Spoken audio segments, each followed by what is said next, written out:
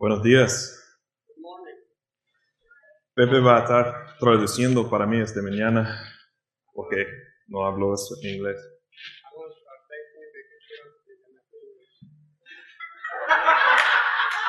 Entonces, vamos a estar aquí para mucho tiempo hoy. Yo escuché que Kevin está acostumbrado a predicar para como 4 horas cada domingo, entonces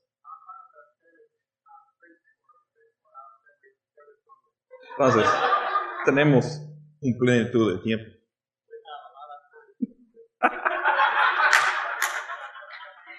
No, I'm just kidding.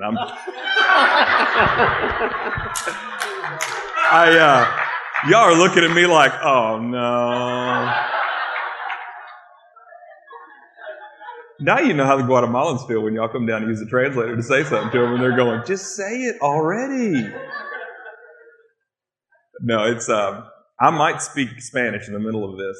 I'm having trouble speaking Spanish, or speaking English here. I got into the airport in Atlanta, 5 a.m. on last Sunday, and I was like, man, I'm hungry. There's nothing but a little Mexican restaurant open. And so I went to the restaurant in the airport there and ordered a burrito, and she was asking me what I wanted. She said, you want potatoes and sausage in it? And I said, see. Yes, I do. So I may very well switch over to Spanish in the middle of this, but no, it's great to be here with you guys this morning and to finally meet all of you. It's been a privilege to know Wells and to be able to work with Wells Baptist Church. And tell you what, it is a treat for us when you guys come and serve in Guatemala. And you know, speaking honestly, there are churches that come and serve with us in Guatemala, and we are so glad when they leave. But you guys are not one of those churches. And no, I'm serious because, you know, and Kevin, I don't know how many times he hasn't said this. He goes, brother, we're here to serve. We're here to do whatever you need us to do, however you need us to do it, and wherever and whenever. Just say, you know, and to me, that's a great reflection on your church. We worked with a fraction of you guys, but it has been so great to have you guys with us and to work with y'all and have your support. And so I'm thrilled this morning to be here with the rest of my family, because that's what we are. We're family. Amen? We are brothers and sisters in Christ. And this morning, our other brothers and sisters in Christ are worshiping God in Guatemala in Spanish. And to me, that's so cool. That all over the world, in all kinds of different languages, we gather and we worship a risen Savior. Amen? Well, so I just wanted to start off by sharing a little bit about our ministry, who we are, what we do. And so we've been in Guatemala, my family and I, we've been in Guatemala for a little over 3 years. So July 1st was 3 years for us. And when we came to Guatemala 3 years ago, we had no clue. We had absolutely no clue what God was going to do. And He has done far and above what we could ever imagine. I went to breakfast with Chris this morning, and he was praying, and he said, Father, I just pray that you would hide Nate behind the cross. And I went, you know, I love that. I love that. I hope nobody sees me this morning. I hope nobody walks out of here going, Nate's awesome. I hope they walk out of here going, man, our God is amazing. Amen? And I love that, Chris. And I go, God, I love that. I want you to just hide me behind the cross. I don't want anybody looking at me. I just want them seeing you. That's what I want. So I got some pictures I want to show you a little bit. So the first picture here, not this one. That's just pretty Guatemala. This is me and my family. And so the good-looking guy with the beard, that's me. And Kevin, don't worry, someday your beard's going to grow up.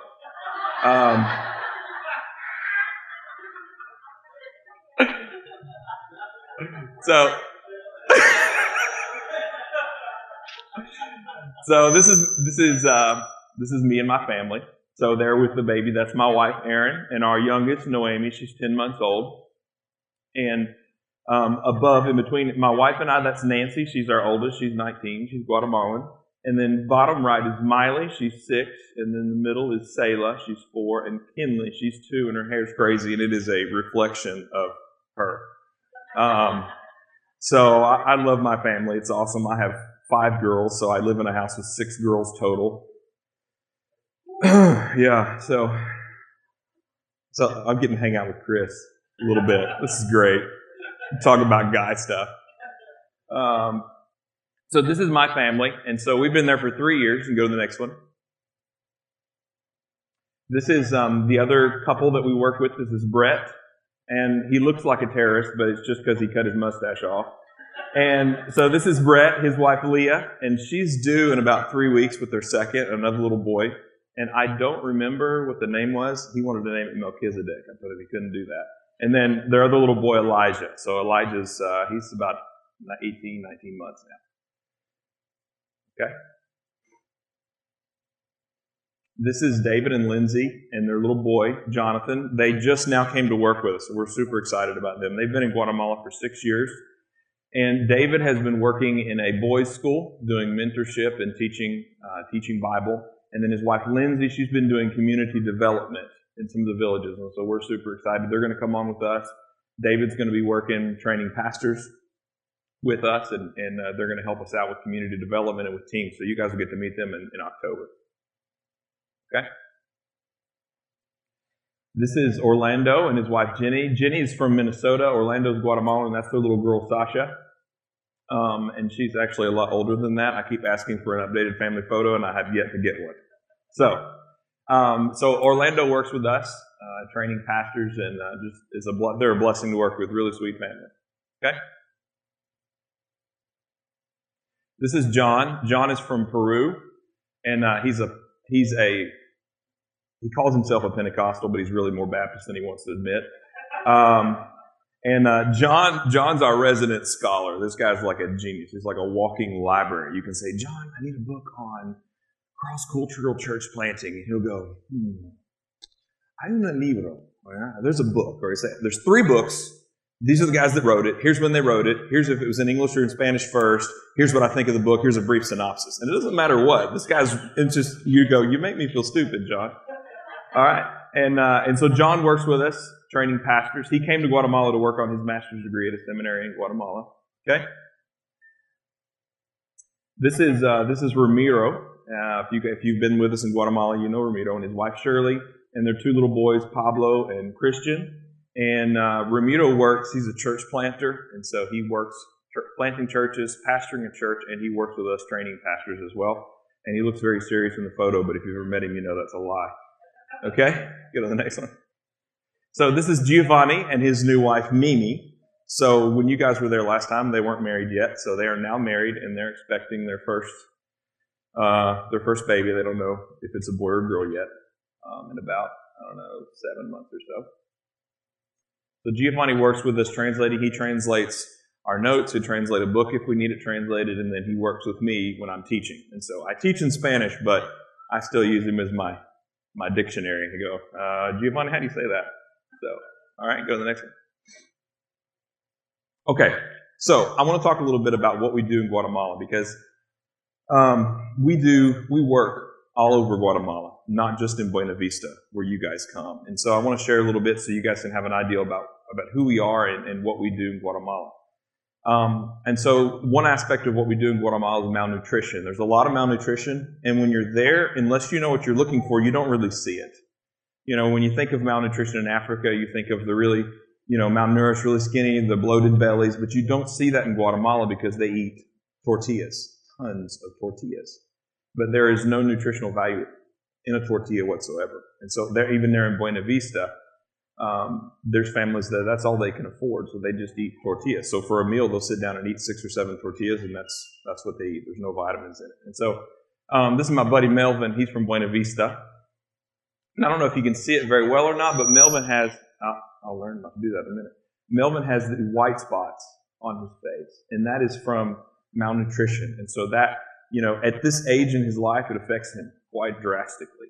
He's not able to focus. He's not able to think like he should, and his brain is developing. And so from him dealing with malnutrition early in life will affect him for the rest of his life. And so you can see the boxes there. We've been able to get this, it's fortified rice. It's got extra vitamins, minerals, protein, and we've been giving it to them there in Buena Vista, and Pastor Florentine and his leaders are distributing that there, and they're seeing a difference. They're weighing the kids. So every 2 weeks, the families will come and get more rice, and on average, the kids are gaining 2 to 3 pounds every 2 weeks. So it's a huge difference in what we're seeing. And And after about a month of the rice, the white spots are gone. And so really cool. There's a church, I think it's in North Carolina, that their goal was to feed 1.5 million kids in Guatemala. And so they paid for and bought the rice and shipped it to Guatemala. So we've been able to get our hands on it, and we're using it in Buena Vista and several other places as well. It's a huge blessing to be able to do that. And then also there in Buena Vista, when you guys have come, and you're going to do it again this time, you've brought corn. You paid for corn to be brought into these families. And so that's helping with that as well. And that is, it's meeting a physical need, yes, but at the same time, these kids can go to school without being hungry. They can go to school and actually focus and concentrate and learn. And if they can get an education, it make all the difference in the world. So part of what we do is malnutrition work. Okay? Go to the next one there. All right, so this is new. So we're getting ready to kick this off now. We've had the blessing of a gentleman in Alabama who is God put on his heart to provide clean water in Guatemala. And so he has bought 2 well drilling rigs, and this is actually the project they did in Africa. And so I didn't have any pictures because we haven't started yet. That's next month. And so we're going to start drilling wells there in Guatemala, which is a huge need. We've been in a drought for about 3 years. And so most of the wells in Guatemala were dug by hand. So they're only like maybe 20 feet down, which during the rainy season and when you're getting good rain, it's fine. But after 3 years of drought, they're all dry. And so there's a lot of need for clean water right now in Guatemala. A lot of the places they're having to have water brought in by truck. So we're going to start drilling.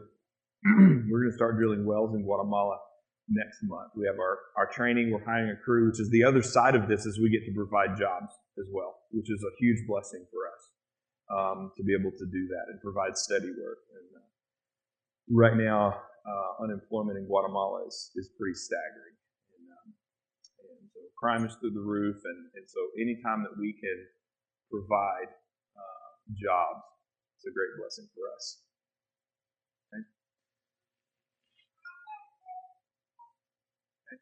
So this one, community development. So I don't know if you guys knew it or not, but you've been doing community development in Buena Vista.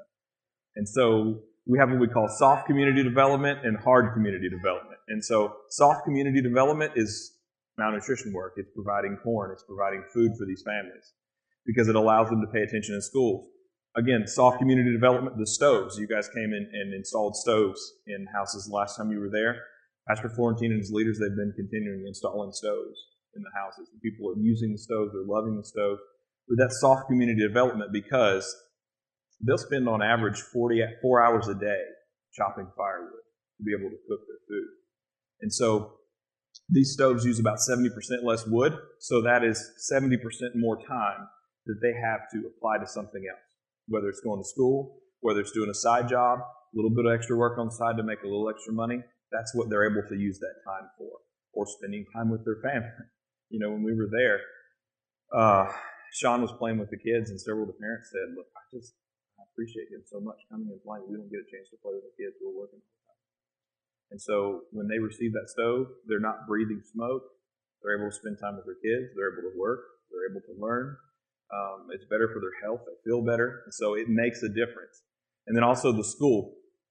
When you guys were there last time, put a roof on the school, and it is in process right now of receiving the concrete floor and the doors and the windows. We have the desks, and I took a picture of the stack of desks in our warehouse that I forgot to put it in here. So we have the desks, and when I get back next month, they'll go out there, and we'll be able to put those new desks in, and then we're going to do some repair work on the desks they have, and then roofs, and then community development is in here. The bottom left picture, that is in Gracias a Dios. And have you guys seen the building on the left there? Was that there when you guys were there? You guys?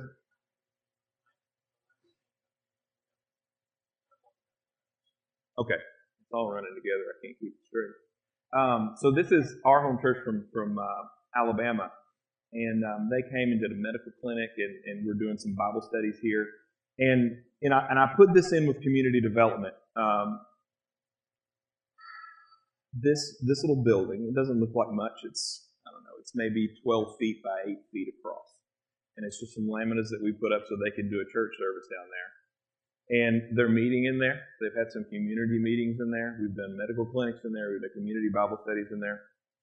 But I put this picture in here because you can't really see it. But in this picture, the women are over here and the guys are over here. So the guys from the team took the guys and shared. And then the Guatemalan guys got an opportunity to share with the team. And then the ladies did the same thing. And it was just this really cool exchange of the team coming and sharing, hey, this is what God has taught me. This is my testimony. This is what God has done in my life. And then those Guatemalan guys from the community getting an opportunity to share and say, hey, this is what God's teaching me from His Word, which is community development, and that is instilling worth. Because for a lot of these people, they're very poor. They live in mud brick houses, and they live in a society that says you have nothing, you are nothing, and you're stupid, and you can't learn anything. Basically, your function in life is to grow some vegetables. That's it.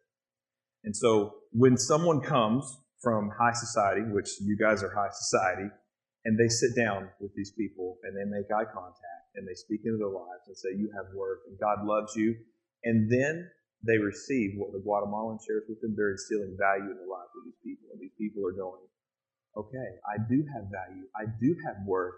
And this person who came all the way from the United States wants to know my opinion. And they want to know what God has been teaching me. And it changes something in their heart. And they say, okay, in Christ, I'm more than just a poor person living in a shack growing veggies. I'm a child of God.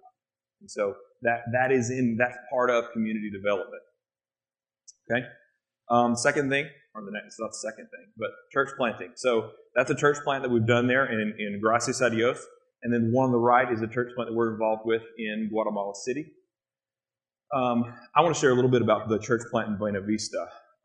Pastor Carlos came to us last month. He said, I need some more training. He's in the process of receiving our pastoral training right now. And he said, I need some more training, but I need training on Jehovah's Witnesses. I said, okay, so what's going on? Because there's a Jehovah's Witness church there in Gracias a Dios. He said, well, these Jehovah's Witnesses are coming to my church. So the little shack, the little lean-to there on the left, he said, they're coming. And they're taking notes, and they're bringing their Bibles, and they're asking questions, and I have no clue what they believe. So he said, can y'all give me some training on like what they believe? And so that little church plant, what you guys are helping with, what Carlos and Pastor Florentine are able to do in this community is reaching these Jehovah's Witnesses. And they're coming to that little church and going, okay, what's the difference? We want to know what's going on. We want to know what you believe. And so, you know, when we started working out there, if you'd asked me who the last group of people we'd probably reach would be, I'd have said it would be the whole Jehovah's Witnesses. Because usually they don't, if you can get a leg up on them, they won't talk to you. If they find out you know what you're talking about, they go, oh, you have a nice day, you know? And so I thought, well, we can reach the Catholics or some of the atheists out there, but the Jehovah's Witnesses, that's a no-go. That's just not happening. But lo and behold, that's who we're reaching. And they're coming, and they're hearing the gospel, and they're taking notes, and they're reading their Bibles that you provided for them to read. And I love it. They're getting ready to receive some more Bibles that you guys sent the funds for. And so there's children's Bibles, there's adult Bibles, and then when you guys are there in October, you guys are going to share the overarching plan of Scripture, what God is doing from Genesis to Revelation, His redemptive plan, and sharing that with these people who receive the Bibles and going, this is what you have in your hand. This is the story that you have in your hand. This is how to understand it. When you open it, this is what you're reading. And for a lot of these people, it's the only book they've ever had. It's definitely the only Bible they've ever had. And so you guys are giving them access to God's Word and putting it in their hands and enabling them to know how to use it.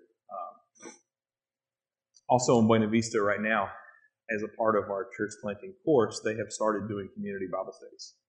So Florentine and his leaders are going out in the community and doing Bible studies in the homes. They've got 7 different groups of these Bible studies in different places, in Gracias a Dios and Buena Vista.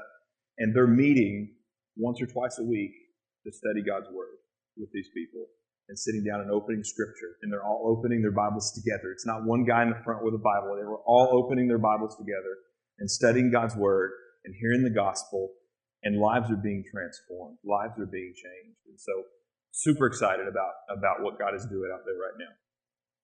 Okay? And then the next one, pastoral training. And this, for me, this is the most important thing we do.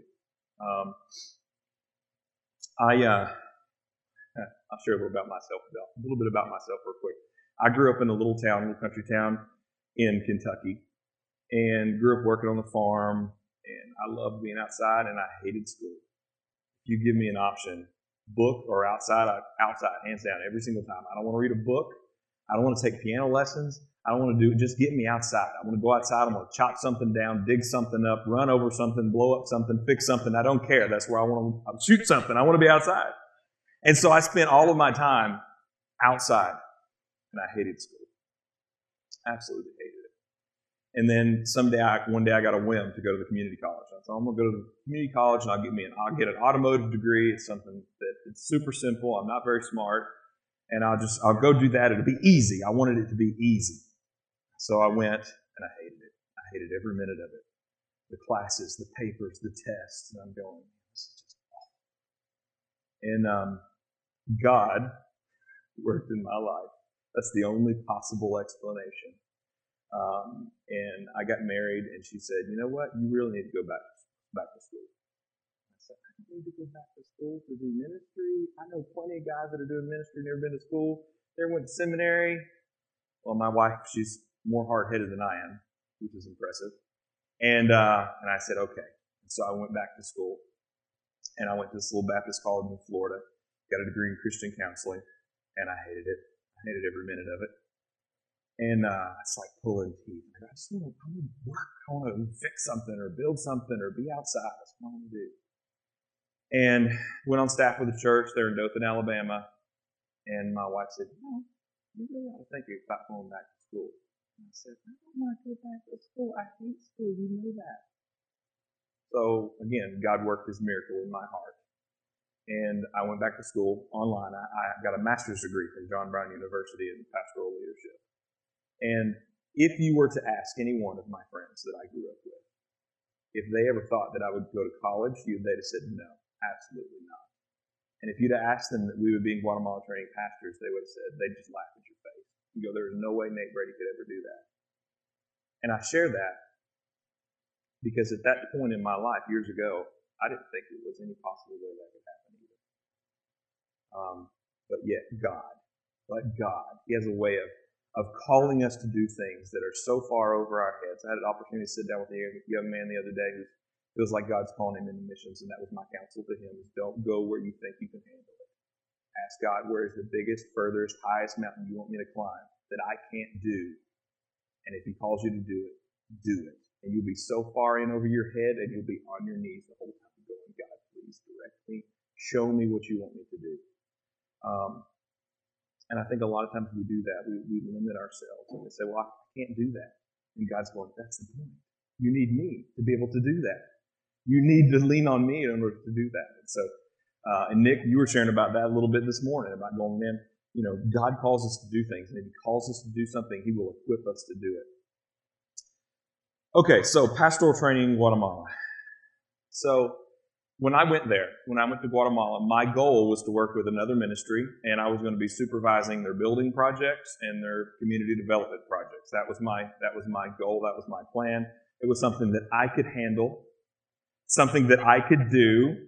It's in my niche. It's in, I love being outside. I love building. And so I went, this is going to be great. I went to Guatemala, and God just slammed the door in our face. And we're going, "God, what in the world are you doing? Like, we came here to do this. We don't speak Spanish. We don't know anybody. Like, what are you doing?" And God began to open our eyes to the need for pastoral training. In the church in Guatemala, if you ask a pastor, you say, "Hey, when was the last time you had somebody come to know Christ in your church?" The average answer is 3 to 5 years. And if you ask him, you say, and my next follow-up question is always, okay, because the average pastor is 55 or older most of the time. And so you ask him, and my next question is, okay, so do you have any young men or women in your church who are being called to the ministry? And the answer is always no. Been there for 3 years. I've never had a pastor say yes. So my next question is, do you know of any young people anywhere who are being called to the ministry? And the answer is no. Begin to awaken to the need for pastoral training and going, okay, if there are no young people in the church who are being called to ministry, it's a symptom of a deeper problem. in this church, I hope and I pray that there are young men and women, that there are adults who are being called into ministry, that God is touching their hearts and saying, yes, I'm calling you into full-time ministry. My hope and I pray that that is happening in the church. And if it's not, I hope and pray that it does. Because as the church, that's what we do. That is what we do. We reach the world, and part of reaching the world is producing leaders. So, Brett, the other guy, the guy that looks like a terrorist, came down. And don't tell him I said that. Actually, you can tell him I said that. He had a Guatemalan a couple weeks ago at church told him he looked like Osama bin Laden. And he said, I think a Guatemalan is about the only person who can get away with calling me that. It's like if you were American, I'd punch you in the face. So Brett came down. We met one day at Taco Bell, and I started sharing with him what I was learning about the Guatemalan church. And he said, well, I was here a couple years ago, and I got some pastors, and we could just train these pastors. There was like 10 of them. Like, okay. So we'll just meet tomorrow and talk about it. So we met the next day, all day, and the next day, all day, and the next day, all day for a week. By the time we got to the end of the week, we said, okay, God's calling us to train pastors here in Guatemala. And then we made the greatest understatement ever, and we said, I think we can do about 12 to 15 pastors, I think is about the max we can do. And we're training 180 pastors right now. And, yeah. And again, we made that, we can do 12 to 15. That's what we can do, Not going, okay, God, what can you do? So between here and December, we're going to add more training centers. So by December, Lord willing, we're going to have around 350 pastors in our training centers all over Guatemala and southern Mexico. And when you look at that, when I look at that, Chris, you said hiding behind the cross. When I look at that, that's all I see is the cross. Because when I look at who I was as a young man, and I look at who I am now, and I look at my abilities, and I go, God, only you could do that. I know that's not me. I know there's no way in the world I'd be in Guatemala doing what I'm doing now if it was not for the grace of God. My mom and I had this conversation the other day, and she was like, I'm just so proud of you. You made all these good choices, and you're such a leader. And I said, Mom, I can't take credit for any of that. This is God's grace. She said, yeah, but you made the decisions. I said, yes, I made those decisions under the influence of the Holy Spirit and a transformed, redeemed heart. Like, we can't take credit for that. All we can do is say, God, you're amazing. You're incredible. So when I share that there are 3 to 5 years since the last convert in the church, no young people being called in, usually if I'm saying that to a pastor from the United States, a lot of times even a church member, they'll say, oh, we have that. That's the way it is in the States. And then after about a week of seeing what we do and working with these pastors, they go, it is nothing like it is in the States. Because the difference is this. Here in the States, a lot of times the pastors have the training. And if they don't have the training, they have access to the training.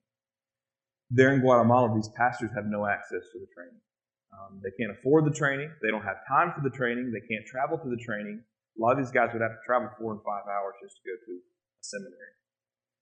And so when you begin to start teaching these pastors, they're hungry for it.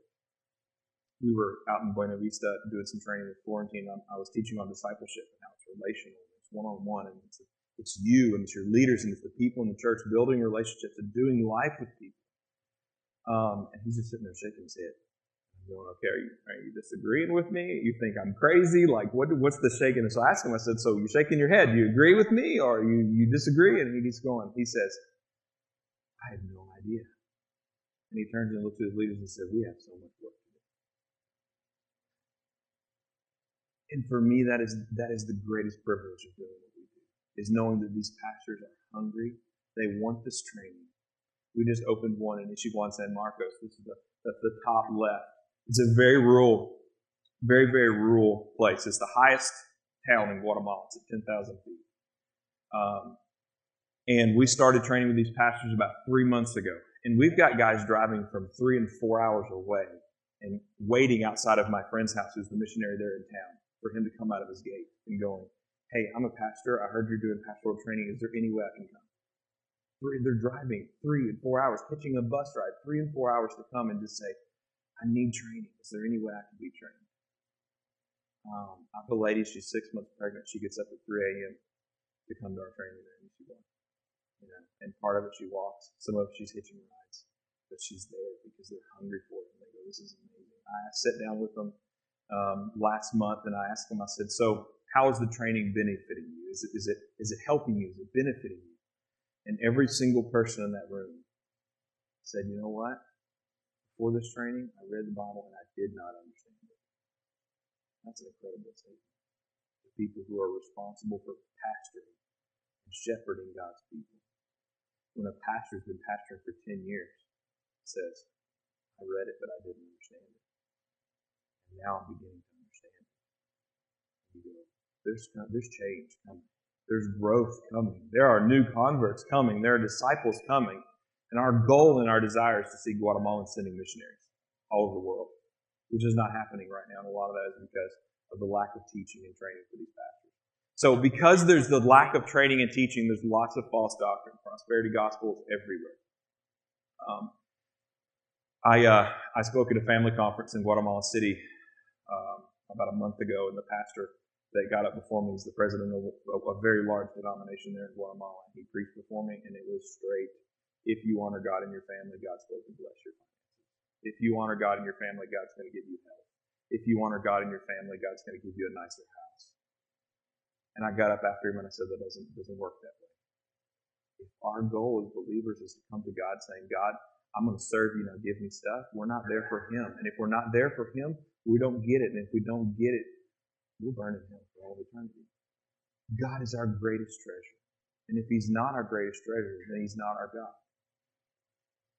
So it's such a privilege for us to be able to train these pastors, to be able to teach them how to study the Bible, to be able to give them resources. So our training takes about 2 years. And in those 2 years, we do 9 courses. Basically, it's the same as going to a seminary. We just don't teach Greek and Hebrew. Thank you, Lord.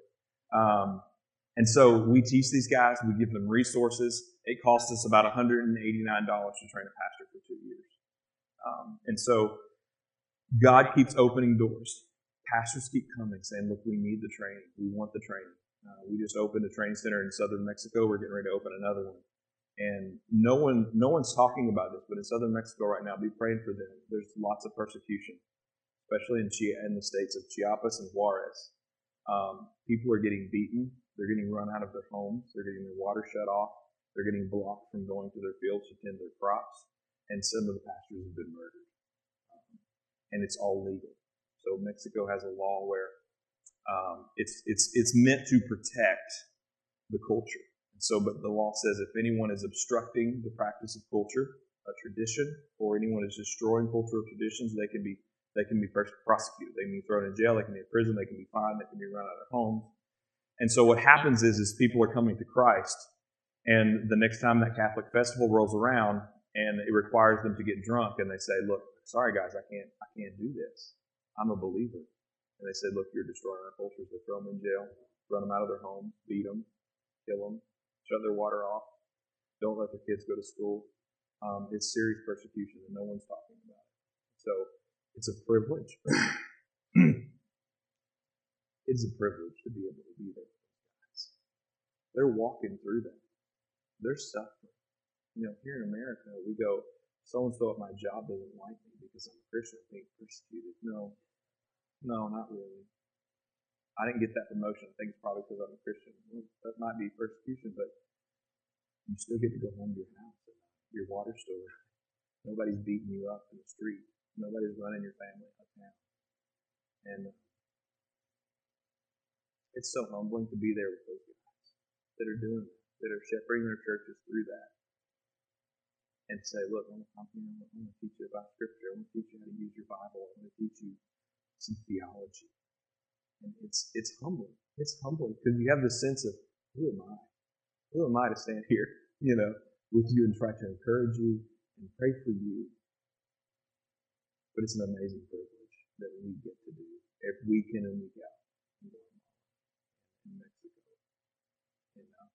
And it's possible for us to do that in ministry because of churches like you. Because of churches like you that come alongside of our ministry and support us with finances and with prayer and coming down and working. And the text messages. I love when I get text messages from Chris. He goes, "Hey bro, how you doing?" And this smile. It's amazing, and we appreciate you guys. What we're doing in Guatemala is needed. There's a great need there, and the most needed thing that we're doing is pastoral training. I'll share a couple more aspects of this. So there's lots of false teaching in Guatemala, and there's lots of seminaries that are teaching false doctrine in Guatemala. There's a seminary there in our town, and they teach that back in the day, years ago, that it was not God the Father, God the Son, and the Holy Spirit. It was God the Father, God the Son, and God the Mother. And when God said He was going to send the Son, God the Mother threw a fit and said, "No, you're not doing that with our Son." So God took her body away and split her into two spirits. And one spirit is the Holy Spirit that we have now. And the bad part of her spirit is the spirit that all the people that say apostles and prophecy does not exist anymore. And that's the kind of things that are being taught in Guatemala. And so for these guys right here in Isiguan San Marcos, some of these guys have never been to school in a day of their life. They never hit preschool, nothing. There was a 36-year civil war in Guatemala. And so for these guys, they were in the middle of it. A lot of the people up there, the men are alcoholics. They've got PTSD from the Civil War. There's an entire generation of people that have been missing because of genocide during that time. They've got a group of trees right outside of town. They call it the killing forest because it's where the government forces will come in and take people out of their beds at night and torture them for information and kill them. And so in that context, no, there was no schools. I talked to one guy and he said, I wanted to go to seminary in the 80s and I couldn't because the military was between me and the nearest seminary. So I just couldn't go. And so for these guys, they've never been to school in a day in their life. But there's some churches in town. They're Oneness Pentecostals, and they say that there is no God the Father, God the Son, and God the Spirit. It's only God the Son. And the Trinity does not exist. It's only one God that has revealed Himself to us in different ways. It's a heresy. And then there's another group of guys started by a rabbi up there who says that it's great to be a Christian, it's great to be saved by Christ and His sacrifice on the cross, but you need to follow all of the Old Testament law, the dietary, the cleanliness laws. You need to do all that too. Now, for us here, if I were to come to you and I say, okay, you need to go back and start following all the Mosaic law, you'd look at me and go, no, I don't. It's not biblical at all. And if I were to say, okay, God the Spirit doesn't exist and God the Father doesn't exist, you go, what? You lost your mind. You have education. For these pastors who've never been to school, when a guy comes into town who attended a seminary, when a rabbi comes into town, he's a rabbi. He should know at least the Torah. He studied. And they begin teaching them these false teachings. And they go, really? I wonder if it's true. He's had training. I haven't had training. Surely he's smarter than me. Surely he knows more than me. And so then they come to us and go, is it true? They're teaching this. Is it true? There's such a need for training. And it's not just Guatemala. This is a problem worldwide. We recently got invited to northern India. And we don't have the ability to go, but we're considering bringing a couple guys from northern India to train for a year and then send them back to northern India to train pastors. This is a problem worldwide. And to me, it's a challenge for the American church. It's a challenge for us. These guys, they have no understanding of Scripture, very little understanding of theology, and it's because they have no resources and no access to it. For us as Americans, we have no excuse. We have no excuse. We can buy books. We can get it on Kindle if we want. We can get an audio version if we want to listen to it in the car. We can get online and research something. We have pastors who've been trained in seminaries who are sharp and they know the Word, and we can call them and say, hey, what about this? We have no excuse. So I challenge each and every one of you, knowing your Bible is not for your pastor. Not just for your pastor. Knowing theology is not just for your pastor. It's for you. It's for you. And God has called each and every one of you to know His Word, to understand sound doctrine, and not just for yourself, but to go and share it with others. You'll find yourself a young person. Take them under your wing. Start teaching them. Challenge them. Study God's Word. Know it. When I was in high school, I used to say, we don't need theology. People just fight over theology. It's just stupid. Why don't we just all love Jesus and do what He said? Do what He told us to do. It's the dumbest thing I ever said. I've said a lot of stupid things. That's the dumbest thing I ever said. And I thought I knew God. But then I started studying Scripture a little deeper than surface level. I started studying theology, and I went, God, you are so much more glorious and incredible than I ever thought you were. And my worship before was here because my God was there. And the more I learn about God, and the more I learn how intricate and how powerful and how beautiful and how holy He is, my worship just gets higher and higher and higher, and my obedience gets higher and higher because I go, God is worthy of everything I have.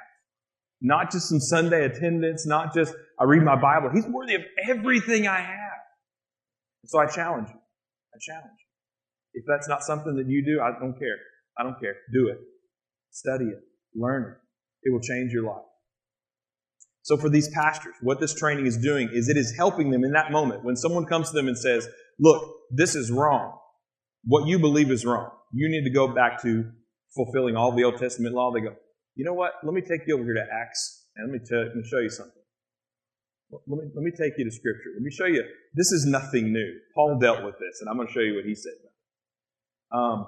And they have that confidence. And they don't have that confidence just in spiritual matters, just in things within the church. They have that confidence to step up in their communities and say, hey, this is not right. Hey, we need to do this. And so when it goes back into community development. So we're not just developing pastors, we're developing leaders who in turn are developing leaders within their church. Some of you guys know Pastor Jaime. You guys have helped several times. You just helped with another need that he had with his daughter's 15th birthday, which is incredible. It was awesome just to be able to call him and say, hey, brother, I got some good news for you. God has met your need. God has met your need. And for him to just go, oh, wow. The 15th birthday party in Guatemala is more important than the wedding. So just imagine if your daughter was getting married and you said, I got nothing. I got no money for a cake. I got no money for a dress. I don't have money for anything. So we can kind of go out in the yard and somebody can say something. You know? And then someone comes along and says, hey, I want to pay for that wedding. I want you to have the wedding you've always dreamed of. And it's such an encouragement to them. It really is. I've got 5 little girls, and it's turned me into such a sap. I see little girls in the store, and I'm like, oh, fine. And their parents are looking at me like, creeper, stranger danger. You know? But I love little girls. And his daughter, she's amazing. She's amazing. She knew there wasn't money for her 15th birthday that she'd always dreamed of. They dreamed of it their entire life. She knew there wasn't money. She's okay. She's sad. She's going, man, I wish we could do this. I wish we had money to do this. But it's okay. We're serving Jesus. He's worth it. And then for you guys to come along and say, hey, we'll step in. We'll take care of this. We'll meet this need. You encourage that family, and you have given them strength to go on for months. Just going, our God is good. And our God is faithful. And He cares. Amen? So maybe on this end it doesn't seem like a huge deal. But on that end, it touches so many lives. Jaime is, he went through our training. He's now turned around. He's training about 21 pastors on his own now, on his own initiative. He said, look, I found some pastors. Can I use your classes? I said, absolutely. Come on over to the house. I will load you down with notes and courses and everything you want, brother. He's training pastors. He's training 21 people in his church to go out and plant churches. They're in the process of planting a church right now. And it's made possible by this training. I talked to him about a week ago, and I said, brother, how did the training impact you? And he said, changed my life. Changed my life. He said, when I came to your training the first time, I didn't really have a hunger to study that much. I wanted to serve. I didn't really want to study. I didn't really know just how awesome our God is. And now, he's studying and he's teaching. He said, he told me, he said, you would not believe the difference in my church. He said, you would not believe the difference in the families in my church. The lives that are being changed. He said, my church, they're studying Scripture together. They meet in people's houses and just study the Word. They're going out and they're sharing the gospel on the street. They're going out and making disciples. He said, it's awesome. And it started with some training. It started with some training. They're hungry for it. They want it. They need it. And when they get it, they run. Because they go, this is amazing. We know what we're doing. We know where we're going. I know what God's Word says. And you guys make that possible. So for us, when it comes to transforming Guatemala, and that's our goal, is to see transformation in Guatemala, this is the key. This is the point of leverage right here. If we can reach these pastors, we reach their churches. We reach their churches, we reach their communities. If we can train these pastors, we're giving them the confidence they need to step up in their communities and run with it and say, look, here's where we're going. Here's what we need to do. Pastor Florentine, there in Buena Vista, he's changed. He's changed a lot. Before, he would just kind of stand off in the back. They'd be having a community meeting or something. He's just kind of stand in the back. He's a quiet guy anyway. He just kind of stand in the back. He wouldn't say anything. Now you all see him. He's standing up. He's in the middle of that meeting. And he's going, guys, here's what we need to do. Here's why we need to do this. We need to come together to meet this need. The school they got built that they ran out of money to build, guess who brought that together? Florentine. And we started with some training. It makes a world of difference. And so churches like you guys that come in, partner with us, help us meet needs that we can't meet. Help us train these pastors that we can't afford to train. It's huge. It's huge. You know, and for you guys, Guatemala may seem like a little place far away. Buena Vista. You guys are having an impact all over Guatemala. All over Guatemala. Lives are being changed because you guys are faithful to come, to give, and to pray, and to care, and to love. The impact you're having there is huge. And I don't have time. I know Kevin normally takes 4 hours. But I won't do that to you today. I'll just take 3.5. It's cool. You're having a huge impact there. And we love you guys. I don't even know how to express it. We love you guys. It is a privilege to get to partner with you guys down there.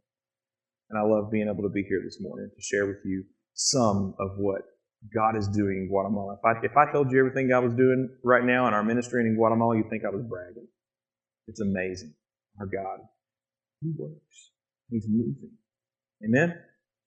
I want to share something real quick. Famous last words, I know. I want to share something. One of the privileges I have in Guatemala, to me the biggest privilege I have in Guatemala is training these pastors. And I love it. It's the greatest thing I've ever done. And it's a huge responsibility, but I love it. Guatemalan church is usually 10 to 15 years behind the American church. So it's a huge opportunity because I've been here. I saw what happened over the last 10 to 15 years in the church. I saw what we got right. I've seen what we did wrong.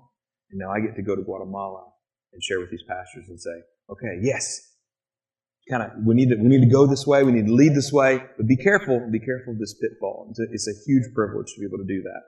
But one of the greatest needs in Guatemala is for people to understand the gospel. And that might seem kind of crazy. There's 17,000 churches in Guatemala. And if I were to tell you how many of them were actually preaching the gospel accurately, there might be 20 churches in all of Guatemala preaching the gospel accurately. You can ask, I sat down with a young man who was interested in dating my daughter a couple months ago. That's so much fun. And my first question to him was, what is the gospel? He's been in church for 8 years. His dad's a worship leader. He's been attending a Bible study in the pastor's house every Sunday for 8 years. And I asked him, so what is the gospel? And he squirmed and he wiggled and he said, I don't know. I said, okay, well, maybe that's just a technical question or you're thrown off by the word. So I said, okay, so all of us need to be saved. How can you be saved? And he squirmed a little bit and he said, honor your father and mother and honor God. That's his understanding of how to be saved. And I looked at him and I said, brother, if you died right now and I had to say if you were going to go to hell or heaven, you'd burn in hell for all eternity with that answer. It's great to honor your father and mother. It's great to honor God, but that's not how you get salvation. And that is all too common all over Guatemala. And the reality is most of the time the sermons sound a lot like homosexuality is a sin, so don't be a homosexual. Lying is a sin, so don't be a liar. Cheating on your wife is a sin, so don't cheat on your wife. Getting a tattoo is a sin, so don't get a tattoo. Cut your hair. Don't listen to that rock music. That's the typical sermon. There's no life in it. It's rules. It's beating people over the head to go, here's how you need to live. If you live this way, whoo, you're in. I don't find that anywhere in Scripture. The other side of it is, God wants to bless you. He's got so many blessings for you. All you need to do is have faith. You need to give money. You need to give money to the church. You need to step out in faith. You need to sell the only cow that you have, give it to the church. God's going to just double your income overnight. You have faith. If that doesn't happen, you're living in sin. So for us to be able to train these pastors and say, look, let's go through the gospel. Let me show you from Genesis to Revelations the gospel and what God has done and His faithfulness and His grace and His mercy and how absolutely, utterly undeserving we are of it. It's huge. But part of that conversation is value, is idolatry. And so I want to share this morning. I told Kevin, I told you I wasn't going to preach. I'm going to preach anyway. It's idolatry. What do you value? Because that's the issue in Guatemala. That's the issue in Guatemala. People go to the church, but it's because they value stuff. It's because they value money. It's because they value peace in their home. I had Jehovah's Witnesses one morning come to my door there in Guatemala, and they had their little flyers, and she was trying to explain to me how I could have peace in my home and success in life. And I looked at her and said, peace in my home and success in life doesn't mean a thing if I don't have peace with God. And she was trying to sell me on peace in my home and success in my life because that's what sells in our culture. That's where the value is. And when we are in Christ, our value should change. I want to go to Philippians. Let's go to Philippians 1. I'll try to do this quick, but I'm not making any promises. Let's go to Philippians 1, verse 3. The first part of this I want to share is this is how I feel about you and about your church. Verse 3, Paul says, I thank my God in all remembrance of you, always in every prayer of mine, for you all making my prayer with joy, because of your partnership in the gospel. That's what we are. We are family, and we are partners in the gospel. We are partners in this business of bringing glory to God and expanding His kingdom. We may live 2,800 and something miles away, but we're partners in the gospel. From the first day until now. And I am sure of this, that He who began a work in you, a good work in you, will bring it to completion at the day of Jesus Christ. So there's something important here when we talk about the gospel. Who began the good work in us? God did. It wasn't me. It wasn't you. God began this good work in us. He who began a good work in you will bring it to completion. Who brings the work to completion? God does. He will bring it to completion at the day of Jesus Christ. Who finishes this work? God does. God does. And this is the gospel. Many times we think of the gospel and we say, well, the gospel is for salvation. It is for salvation, but it's for life. And it's for death. The gospel impacts and informs every part of our life. God begins the work. He sustains it. He completes it. A lot of times we go, okay, well, I was saved by grace, and now it's my turn. Now I need to step up and live a good life. And Satan's going, yep, that's right. That's right. You have to work. And if we fail, Satan's right there going, you're the biggest loser ever. God hates you. He can't use you. What are you even doing here in church this morning? What are you even doing trying to be a spiritual leader in your home? Guys, hardest thing in the world. Be a spiritual leader in your home. And Satan loves to just beat us up and go, man, you're such a pathetic loser. God doesn't love you. And in that moment, the gospel says, oh, He does. He does. He loved me when I was a bigger mess than this. And He loves me now because as Chris says, because I'm hiding behind the cross. I do not stand here on my own merits. I don't stand here in my own efforts. I don't stand here in my own holiness. Thanks be to God, I don't stand here in my own holiness. I stand here in the holiness of Christ that He bought and purchased on the cross. And every single day I stand in His righteousness and His holiness that He bought and purchased on the cross. And for the believer, the most valuable thing for me, for you, is not stuff. I used to listen to, I grew up in Assemblies of God, so we had all kinds of crazy stuff going on in our church. And we'd go to these revivals, and I remember one time the evangelist was preaching, and he says, man, when I get to heaven, I hope God's got a red convertible for me, and I'm going to drive that convertible all over the streets of gold. And, he's just fixated on this convertible. And then he says, I'm going to play golf, and it's going to be the best game of golf ever, and it's going to be the most score perfect. And what's your value? What is it that you're excited about heaven the most for?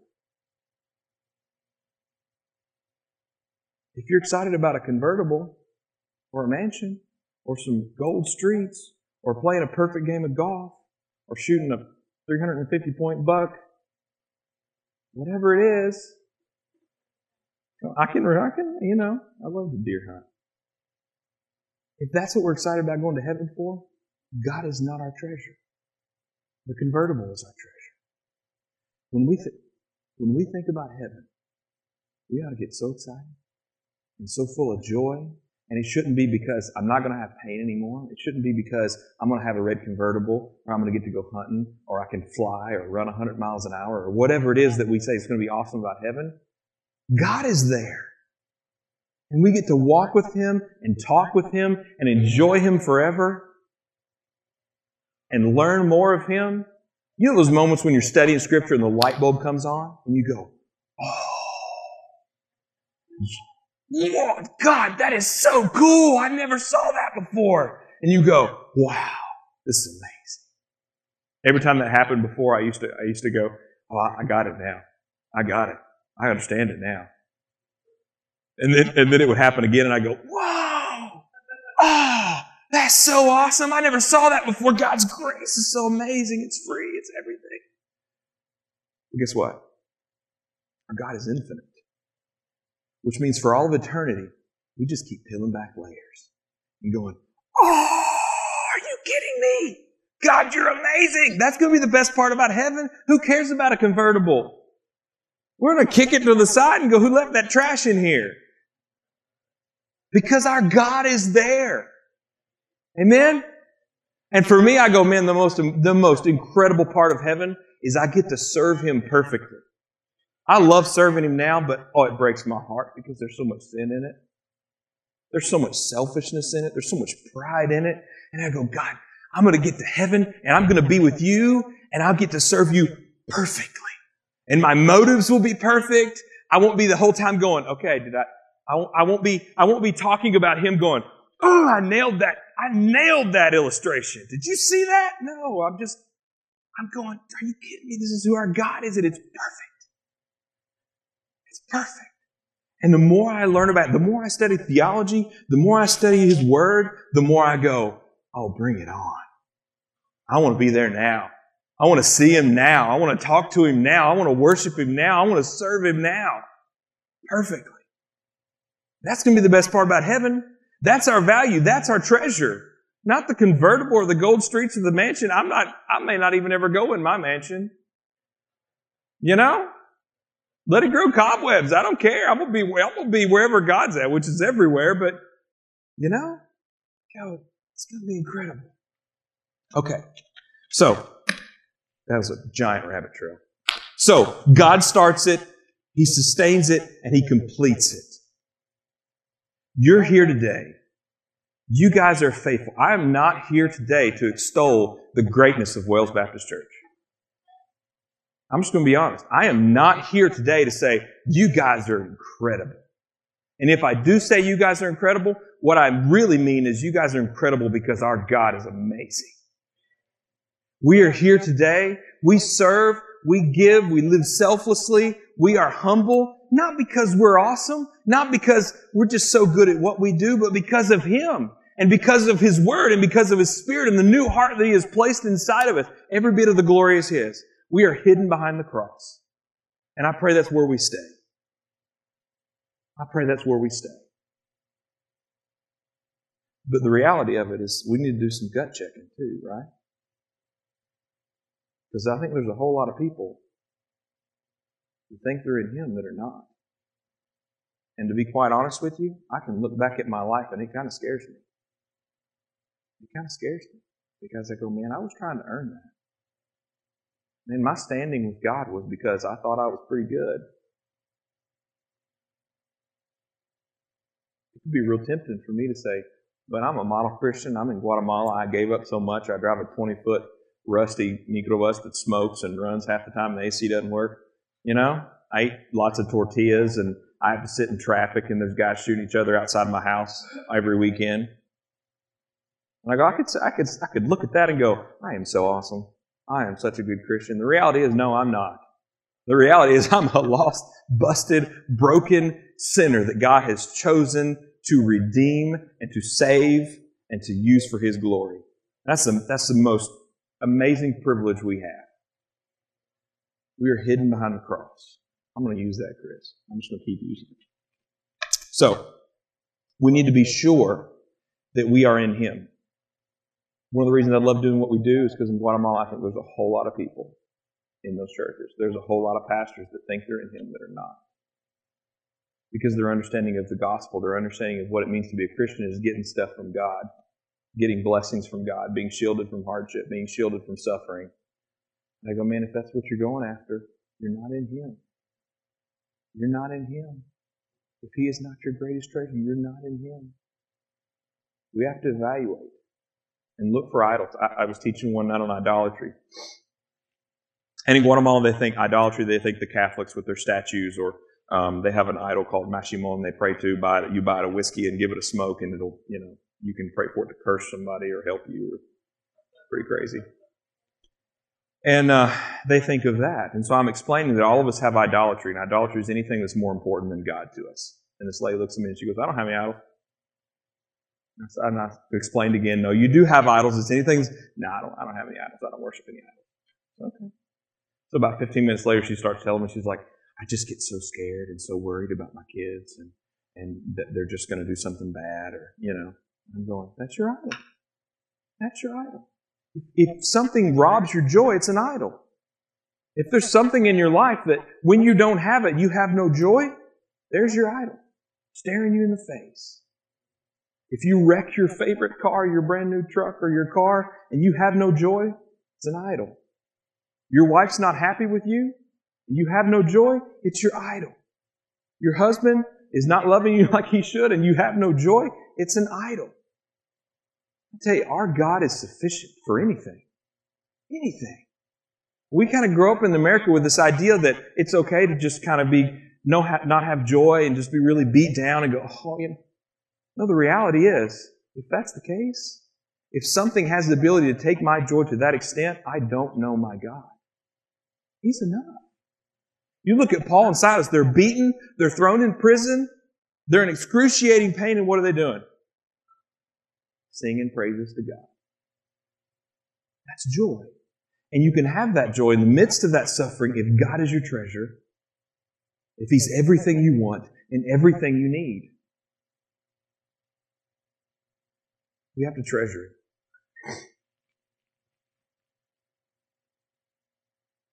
So yes, I am so thankful for you guys. And I am so thankful for your obedience. And I rejoice in your giving. I rejoice in your service. But you know why I rejoice in those things? Because I'm rejoicing in the God who's behind them. Amen. If you'd ask my friends growing up if I'd be a missionary, they'd say, no way on earth. Because they know me. And I know me. And I know the only reason I'm here today is because of God's grace and His work in my life. I can't take credit for any of it. Okay.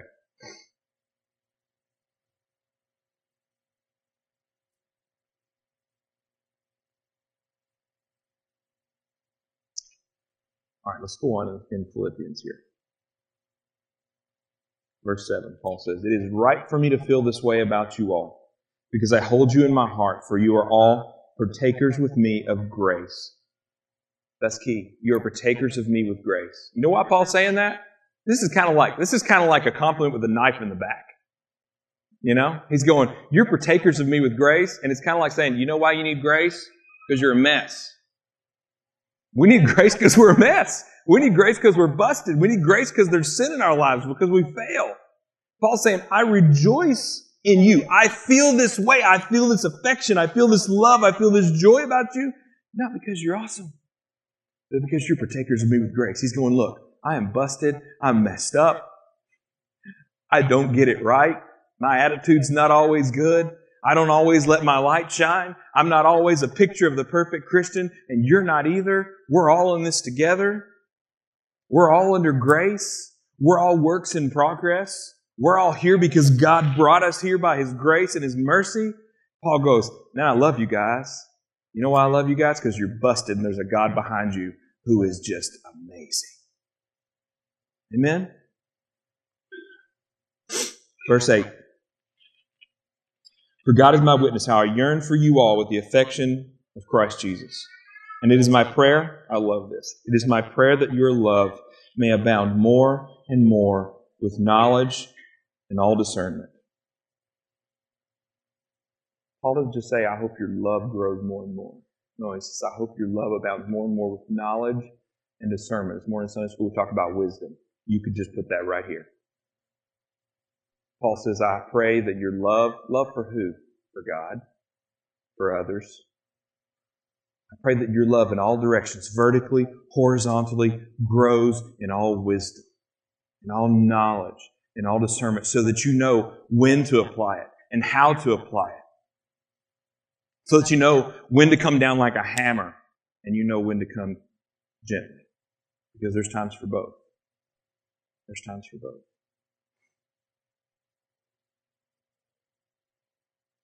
So my prayer for you, Wells Baptist Church, I am thankful for you. And I do thank God for you with all joy in all of my prayers for your partnership in the gospel. And my prayer is that your love would abound more and more in all discernment and wisdom, your love for God and your love for others. Verse 10, so that you may approve what is excellent. What is excellent? If you go ahead and study the rest of the book of Philippians, you see Paul's talking about the glory of God.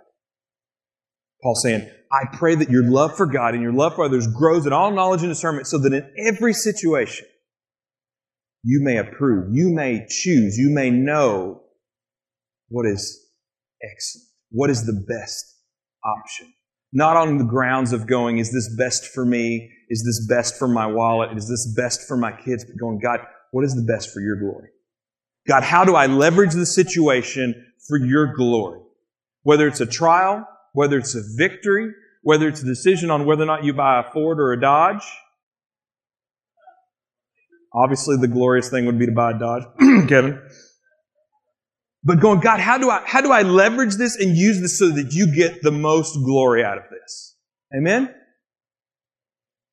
No matter what it is. God, how do I discipline my child in this moment with all knowledge, wisdom, and discernment so that you get the glory? God, how do I handle this conflict with my spouse? How do I handle this conflict with my boss?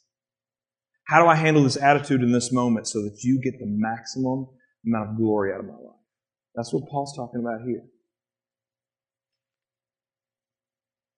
So that you may approve what is excellent and be pure and blameless for the day of Christ. The only way we are pure and blameless is to have the purity and the blamelessness and the holiness of Christ. That's it. I can never do that on my own. I can never get it on my own.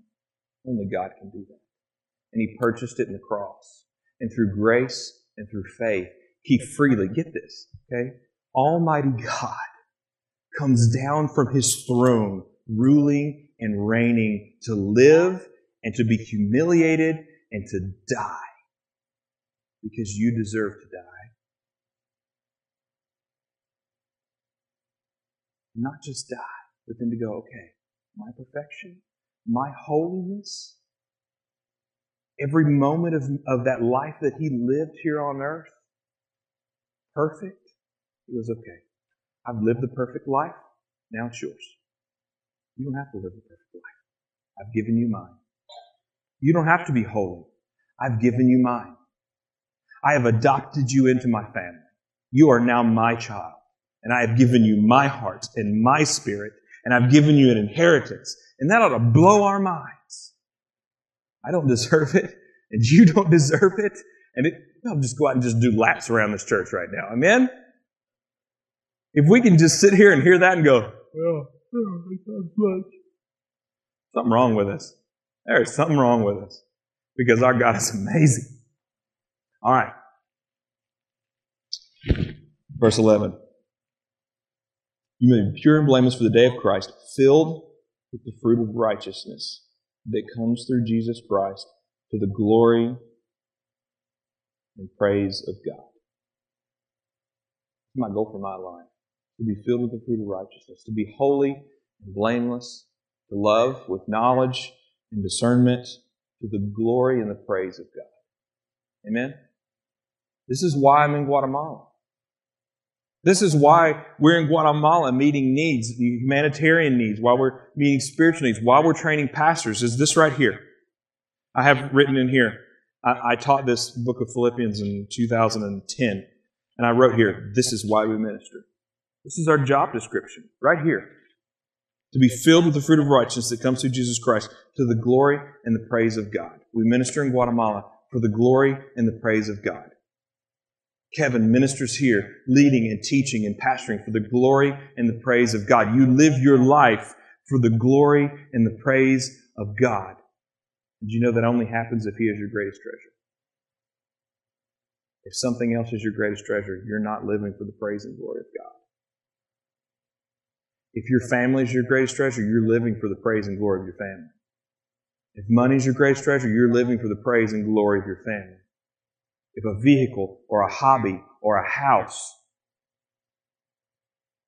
if that is your idol, if that is your greatest treasure, you are living for the glory of that thing. And you can tell what somebody's glory is. Listen to what they talk about. I had a friend in high school. We made fun of him. We were in a band together. All he wanted to talk about was Jesus. That's all he wanted to talk about. We don't want to talk about it. Yeah, we go to church. Yeah, we do a band, which we travel around and play worship music for D-Naz. All he wanted to talk about was Jesus. We were going, dude, you need to chill a little bit. Can we just talk about four-wheelers or computer games or deer hunting or girls or cars or something? And he just wanted to talk about, you wouldn't believe what I read in Scripture this morning.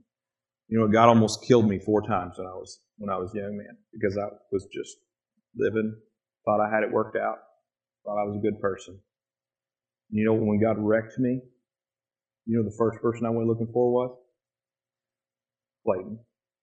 He's 4 years younger than me. And I went back to him and I went, dude, I'm missing something. All you want to talk about is Jesus. Talk to me. And I began to fall in love with God. If there is anything more important in your life than God, get rid of it. Put Him back in the place where He belongs. He is the greatest treasure. And if you don't feel that and understand that, you don't know Him. It's not because He's not. It's because you don't know Him. If something can steal your joy, it's not because He's not capable of giving you joy. It's because you don't know Him enough. And the more fully that you know Him, the more complete your joy is. And the more complete your joy is, the more you worship Him, and the more you talk about Him, and the more you live for Him, and the more you do those things, the more you love Him. And it just keeps going until you just cannot contain it. And you see, God, I cannot help but sing your praises. I cannot help but to tell others how glorious you are. And that is my heart. That is my prayer for you. That is my heart, and that is my prayer for these pastors we train in Guatemala. That is my heart and my prayer for the people in Buena Vista and Gracias a Dios. Is that they just get a picture of who their God is. And they are so full of Him and so full of their understanding of who He is that they just say, it doesn't matter. Our God is awesome. And so yes, we're here today to say this is what we do in Guatemala, and it's bigger than anything we ever could have imagined. But here's the cross, and here's me, and it's not me. And yes, we're here to say, thank you, Wells Baptist Church, for all you've done, and for your giving, and for your service, and for your humility. But really, in all of that, we're here this morning to say, how great is our God? Amen? He's so good. I know y'all probably want to go, but I could just say, I could just keep flipping. We just keep looking at passages and saying, this is who our God is. He's amazing. Well, we got like 3 hours left, right? I'll let you do that next week. I'm pretty sure that's probably one of those things that happened maybe one time and you never heard the end of it. Thank you. Thank you for what you do. And I rejoice in what you're doing in Guatemala, but the part that gives me the most joy is I know that's not the only place it's happening. It's happening here in Pulaski, Tennessee. And there is a church in Pulaski, Tennessee that is serving God. and is loving God and is growing in Him. Watch the VBS video. Y'all are reaching out. Y'all are proclaiming His excellence, His glory, His worth above all else. Talk about the men's events, the Christian Hunters Association. Talking to Chris, he's talking about starting mentoring some young guys, and I go, y'all are doing it. Y'all are living for His glory because He is your treasure, because He is in your hearts, because He is everything you have. And I rejoice in that, because this is not something you guys just do in Guatemala once a year, twice a year. This is something you do every day here in Pulaski, Tennessee. And I'm thankful for you guys. And I rejoice at what God has done in your lives, what He's doing in my life, because He's amazing. And one of these days, when we get done, we'll all be in heaven together, worshiping together, serving together, and it's going to be awesome. Amen? So, thank you. Thank you for what you're doing. Thank you for your obedience. Thank you for your faith, for your service, for your hearts. God is such a great encouragement to us. And I wish I had words to express that to you. Just what a huge encouragement you guys are to us and to the people in Buena Vista and Gracias a Dios. I wish I could communicate that. You just have to take my word for it. So, I love you guys, and thank you. Thank you for the opportunity to come here this morning and visit with you guys and share with you guys and ramble a little bit. Talk about how great our God is.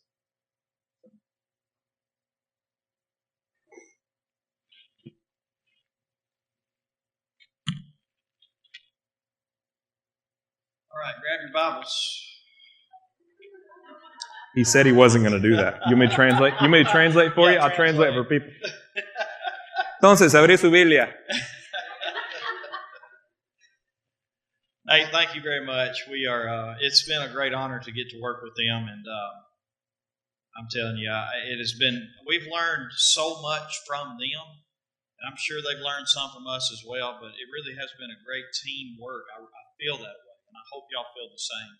And I'm excited to continue to work with you. And I want you as a church to begin praying, because right now all we do is we really focus a lot toward just giving here and there towards specific causes.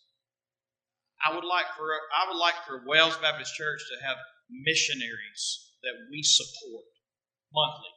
That this is what we do and we support. So I really want you to be praying about that maybe this would be one that God has yoked us up with, and we could actually support chosen people and what they're doing on a monthly basis. I believe that is part of our duty. I really do. And so far, as Wells Baptist Church, honestly, we don't have that.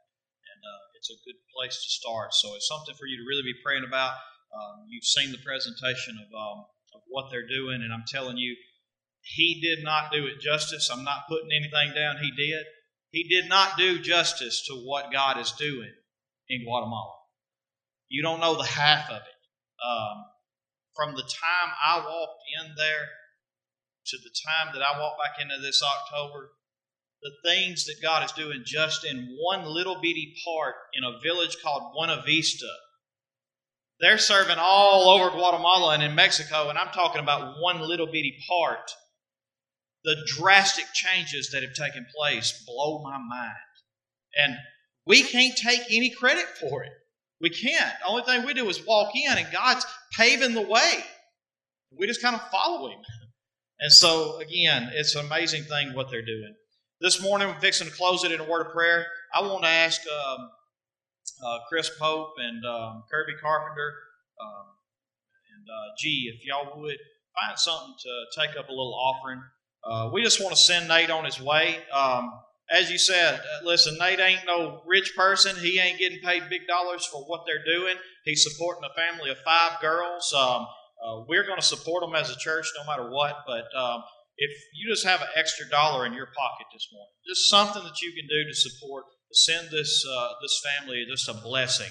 This ain't attached to nothing. They got all kind of needs. But what he decides to do with this is completely and utterly up to them.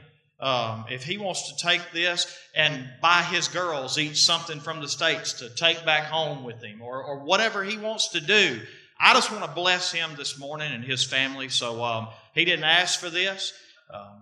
He's just here to say thank you and to give God praise for what he's doing. But I want to give you the opportunity to bless him if you're able to do that this morning. I got just a few announcements that I'm going to have Nick come and do. After these announcements, I'm going to ask Nick to close us in prayer. Nate, if you would, just go ahead and make your way back to the back here and let people greet you on your